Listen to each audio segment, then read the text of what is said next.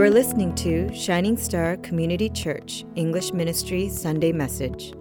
Please visit us at www.shiningstar.life. Here's the thing. I've been getting a lot of feedback from these sermon series over the past few months. There are a handful of college students that are following along in this series through our website. Yes, we have a website. What's it called again? shiningstar.life. Isn't that exciting? Not org. No, we're different. shiningstar.life. Make sure you guys... by the way, you can get an app. This is crazy. Don't ask me how you get it, but you can get it. I have it on my phone. I got Jesse to do it for me. So if you want, just ask Jesse to do it for you. Okay? Anyways, so we have a handful of college students who are following along the series of Nehemiah through our website. And of course, we have all you guys who have been faithfully following along from the beginning. But all the feedbacks I've been getting concerning Nehemiah, they haven't been the typical responses. It's kind of interesting. The typical responses I've been getting from other past sermon series, you see, are people, they will come to me and say, Pastor David, wow, that was just an interesting point you made today, or that really affirmed me, lifted me up, and I appreciate that, and I thank you. And so typically these responses from other series I had, like in Acts and Luke, that some of you guys have been through, they were generally upbeat and encouraging and affirming, and they were wonderful responses to my sermons. But during this particular series, I've gotten a couple of those, great job, Pastor David, great sermon, and stuff like that. And I am encouraged, by the way, when I hear that. But really, I've been getting a lot of this. Pastor, I found your sermon particularly challenging today. Or, Pastor David, I'm having a hard time accepting what you've said today. I was like, wow, you're bold. Why? Why all of a sudden these change in responses? Well, firstly, I believe that God is convicting them, just as he's been convicting me through my sermon preparations. But also mainly because the book of Nehemiah is really unique. It's really unique in that it's all about obedience. Obedience. There is no more kind of theorizing about what God wants. There's no more about, let's just think about this passage and just try to understand it. And no. Nehemiah is quite simple, but in that simplicity forces us to respond in action, which is what a lot of people find challenging. You got to respond. You got to move. It's like saying, if you're sympathetic to the poor and you feel bad for those who are in poverty, but you don't help them in any way, you don't give to them, you don't support them, you don't help them, then you're not really sympathetic. It's all just for show. Or if you're a huge Washington Wizards fan, but you've never watched a single game, you don't own a John Wall jersey, you have absolutely no care for the playoff standings, then maybe you're not a fan at all. Or if you're a self-proclaimed foodie, but all you can eat are chicken tenders and pizza, then maybe you're not a foodie. Christianity is defined by faith, but faith is often defined by action. You get what I'm saying? In other words, we do what we believe. We commit to what we trust. We sacrifice to the things we love. Faith needs works. Now, we are not saved by works, but works, and in this case, I mean obedience, is the only means by which we can prove that we have faith. That's why Jesus is constantly talking about the goodness or the badness of trees are based on the fruits they produce. Or following him means to deny yourself and to pick up the cross. He even tells us in a way that would be impossible to find any ambiguity in. In John 14:23, Jesus says, anyone who loves me will obey my teaching. Very clear cut. Last week we talked about knowing that Christ loved and died for the church. Christ, he says, to love one another and commit to the body. And all of us here, you'll hear that from me. I say, commit to the body, love the church, love the person next to you. And you'll say, yes, Pastor David, amen, Pastor David. But the moment we talk about membership or accountability, the practical ways in which to demonstrate commitment to the local church body, that's when we're like, I don't know about that. And we run for the hills. Ladies, If a man professes his love for you, but he's not willing to commit to you, that is no love at all. Despite his modern, and I've heard this, and this is infuriating, despite his modern interpretation of what marriage now is and what the definition of monogamy is, come on. If you wholeheartedly believe in something or someone, you must commit. Lack of commitment signifies there was never much belief to begin with. God's work through the people of Nehemiah, his work through the people was quite evident. So he asked for commitment to obey his word. Commitment means a practicing of faith, not just a confession of it. A practice of faith, not just a confession of it. Don't just say, I believe, or don't just say, I love you. No, show it, prove it, do it. In this passage, God has already established his love. He's established his grace and his mercy upon his people. And he's saying, guys, my children, my people, Israelites, I am all in. I am committed to you. I am all in. You see, God is committing to us. And now in this passage, God is saying, and he's trying to be very real, and in a very practical sort of way, he's saying, now commit to my commitment. Commit to my commitment. In other words, obey my words. You say you're going to accept my commitment. You say you're going to accept me being all in for you. Then follow me. The first point that God asks for us to obey is not to marry an unbeliever. In verse 30 it says, we will not give our daughters to the peoples of the land or take their daughters for our sons. Now hear me out. I've heard many reasons why one should be allowed to marry someone regardless of their religion. But before I talk about specific reasons that we tend to use to justify our intimate engagement with non-believers, let me explain and speak on why God said what he did. You see, when the children of Israel were about to enter the promised land, he warned his people. He said, do not marry with the people inhabiting Canaan. In other words, the Canaanites. Why? Because there's something about the Canaanites that God just gave them the heebie-jeebies. The Canaanites were incredibly different than the Israelites. The Canaanites were brutal. They were primitive people. They worshiped demonic things. They loved child sacrifices. They hated anything of God. They want to live however they want to live, even if that meant hurting other people. People who worship anything but God is an enemy of God. And God is forbidding his people from marrying his enemies. Later on, marriage issues progressively got worse and more difficult, especially during Nehemiah's time. The Jewish people were now a minority, whereas before they were the majority, but now they're a minority in a culture that was a part of a great world empire. And so there was integration of everyone and their religions, and it began seeping into the Jewish faith, into the Jewish way of life, into the Jewish people. So the Jews began marrying for all sorts of reasons. They started marrying for the sake of financial gain or upward social mobility. They got married because, you know what, it meant that their families would be taken care of. And despite all the pressures of life, the Lord again and again and again warns his people against intermarrying with those of the surrounding culture. 2 Corinthians 6:14-16 says this, do not be yoked with unbelievers, for what do righteousness and wickedness have in common? Or what fellowship can light have with darkness? What does a believer have in common with an unbeliever? What agreement is there between the temple of God and idols? For we are the temple of the living God, and God has said, I will live with them and walk among them, and I will be their God, and they will be my people. I've heard many reasons why a believer wanted to marry a non-believer. Someone once said this. Some lady came to me and said, well, Pastor David, but he's so good to me, and it's hard to find a good man in this world. And I said, you want something good? Dogs are good. They'll never leave you. They'll wag their tails for you when you come home. If you want something good, then just get a dog. But don't let that be the basis of your marriage. I'm sure that many of you want to get married. But here are a list of reasons why I believe that, and according to Scripture, you shouldn't get married to a non-believer. And by the way, this by no means am I stating here that non-believers are terrible human beings, incapable of human emotion and love. Of course not.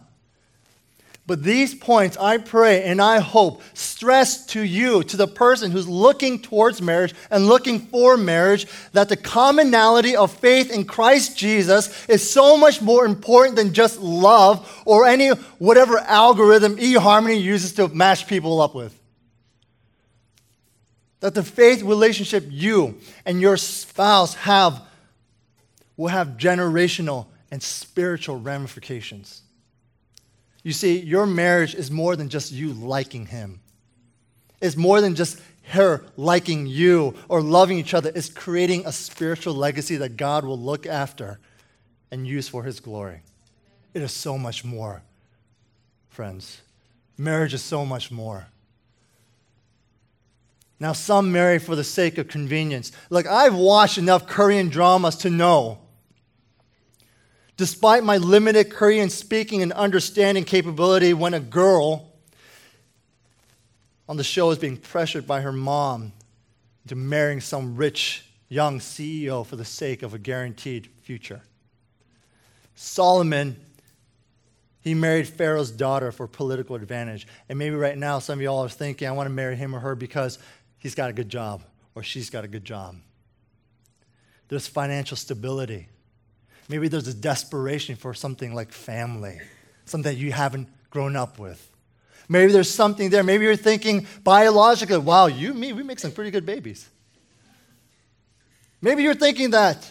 Yes, of course, there are advantages of marriage. One is being able to procreate by God's grace, but that's not the main purpose of marriage.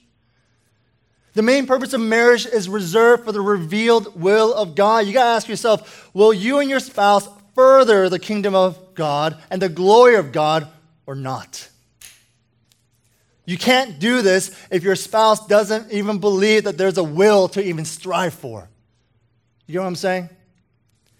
Secondly, what tends to happen when you marry an unbeliever is that you, as the Christian, tend to change and conform rather than your unbelieving spouse. Oh, I've heard it many times, guys. But Pastor David, I truly believe that God has brought me into his life to bring the gospel to his life. And I said to that one individual, how dare you think that God's arm of salvation can only extend through you?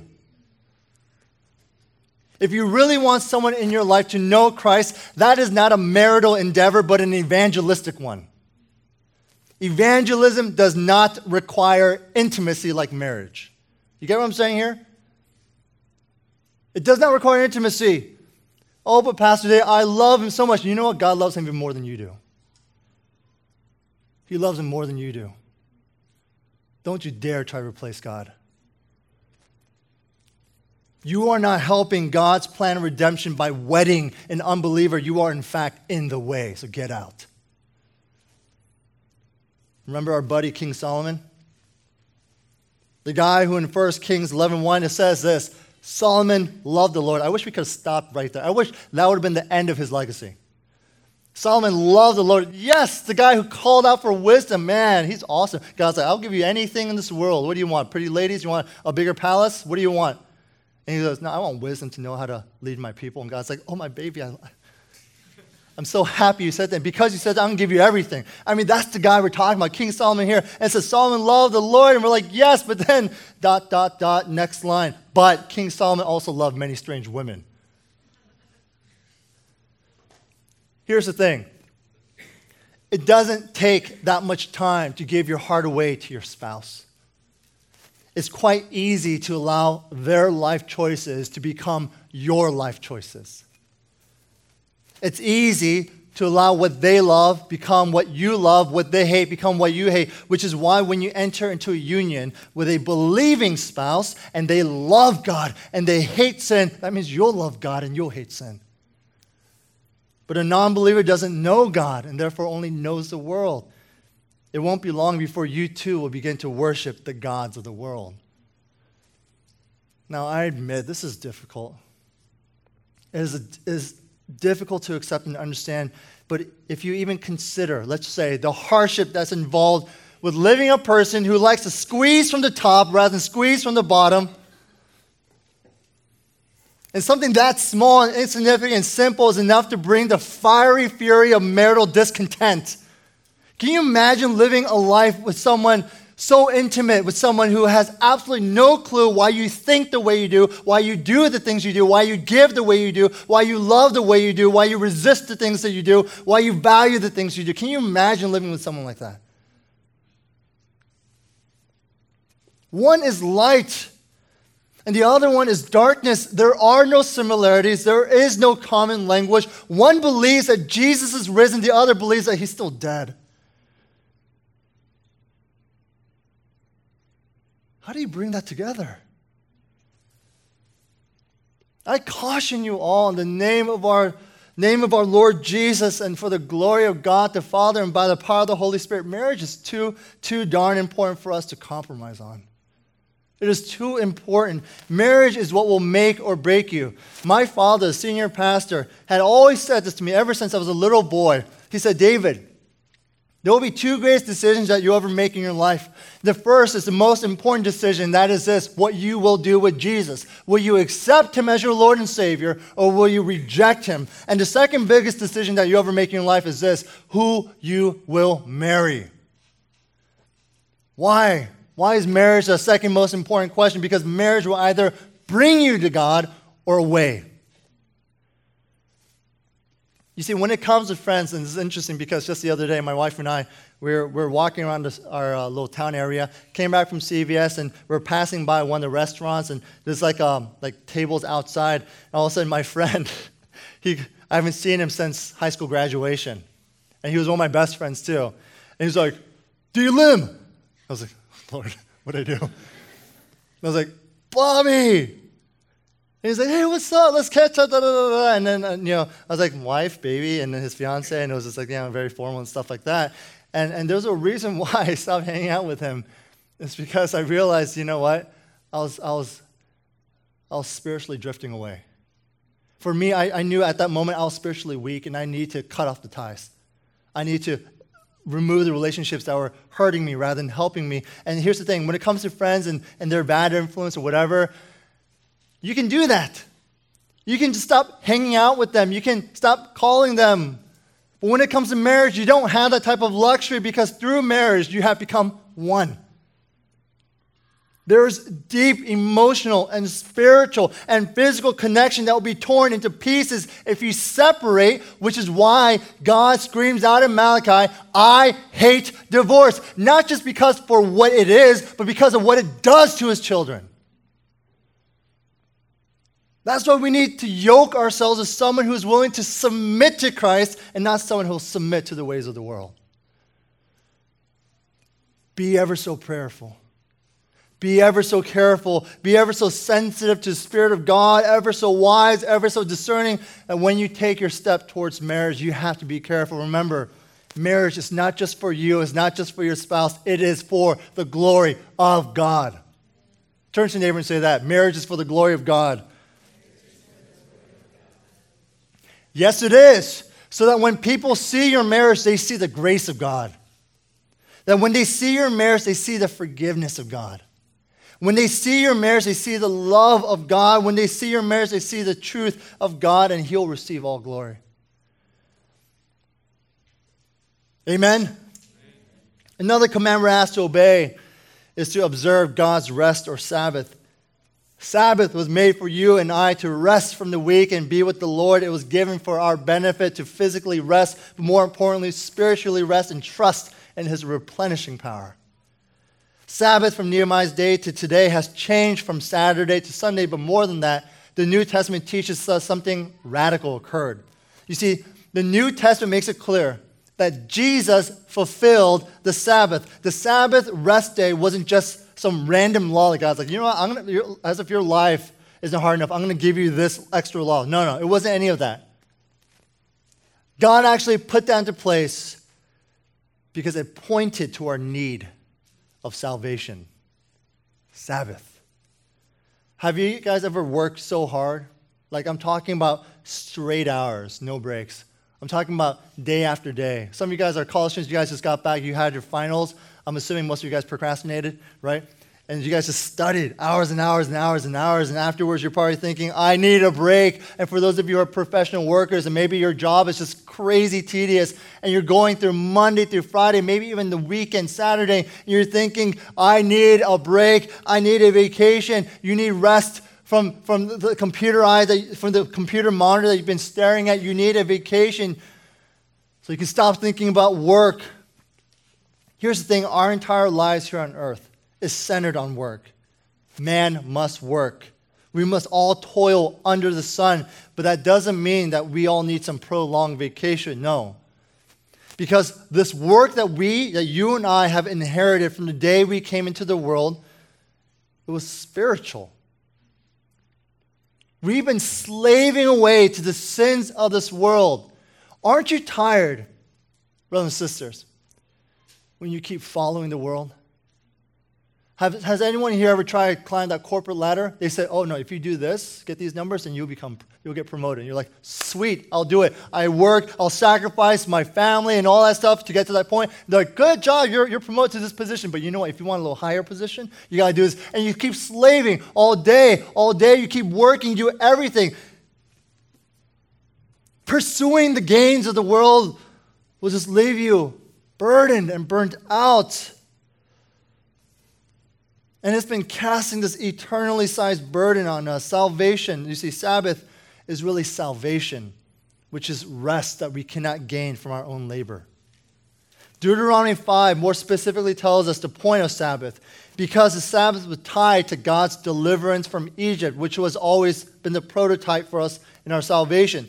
Sabbath is a way in which God is saying, I want to deliver you guys. You see this Sunday and all these joyful faces I'm seeing right now? God is saying, I'm here to give you peace. I'm here to give you rest. You know that confusion, all the anger and all the bitterness and all the rage and all the complexities of marital issues and relationship issues and financial burdens and all the stuff that the world is just caving on top of you, putting on top of you. Right now, God is saying, give it to me. Give it to me. I'll take care of it. Do you trust me? I will take care of it. Do you trust me? I will take care of it. I am rest. I am that physical rest. I am that spiritual rest. I will give you that rest. And he says, I want to deliver you. I want to rescue you through my son, Jesus. We come to church on Sunday to worship because we want to worship the one who reconciled us to our Creator. The one who redeemed us from slavery to sin. And now, according to Matthew 11:28, Jesus, he extends that wonderful, amazing personal invitation. He says, come to me, all who are weary and burdened, and I will give you rest. That word rest that Jesus says is Sabbath. We meet on Sabbath day, but rather, we don't meet on Sabbath day as in the last day of the week, but rather on the day of resurrection, which is the first day of the week. And then I end with this, guys. We come to church on Sunday because the Bible tells us in Acts 2:42 that we are to come together, worship God together with other believers, and be taught his word for our spiritual growth. Church attendance is not a suggestion, but it is God's will, as it says in Hebrews 10:25, that we should not give up on meeting together. And though church is important for our spiritual growth, without true rest in Jesus Christ as our eternal Sabbath, no amount of church attendance, no amount of Bible study, no amount of life group meetings, no amount of revivals or retreats will give you what you're looking for. True rest is in Christ Jesus, our Lord. And over the years, civilizations have changed, people have changed, cultures have changed, but God has not changed. And so our desperate need to find our rest in him has not changed either. Only in Christ will we fully know rest. Let's pray. Without saying much right now, I want to give you guys an opportunity just to pray. Whatever the Lord is stirring in your hearts, whatever he's saying to you. And maybe if you're not hearing, say, God, speak to me. I know you're there. Holy Spirit, speak to me. I feel your presence. I want to now hear your word. I want to hear your instruction. I want to live a life no longer just professing, but now a life that will actively trust, actively pursue. God is challenging us right now, and that's good. God is disciplining us right now, and that's good. For the Lord disciplines those he loves, and you are his children, those of you in Christ Jesus. He will do everything in his fatherly power to keep you from straying off that path. And these are his commands. Do not yoke yourself with an unbeliever. And come to church to rest in his presence. Don't think of this as some obligatory legalistic check mark of the week. No, come here and know that in Christ Jesus you will have the rest of all rests. The peace of all peace. The freedom of all freedom.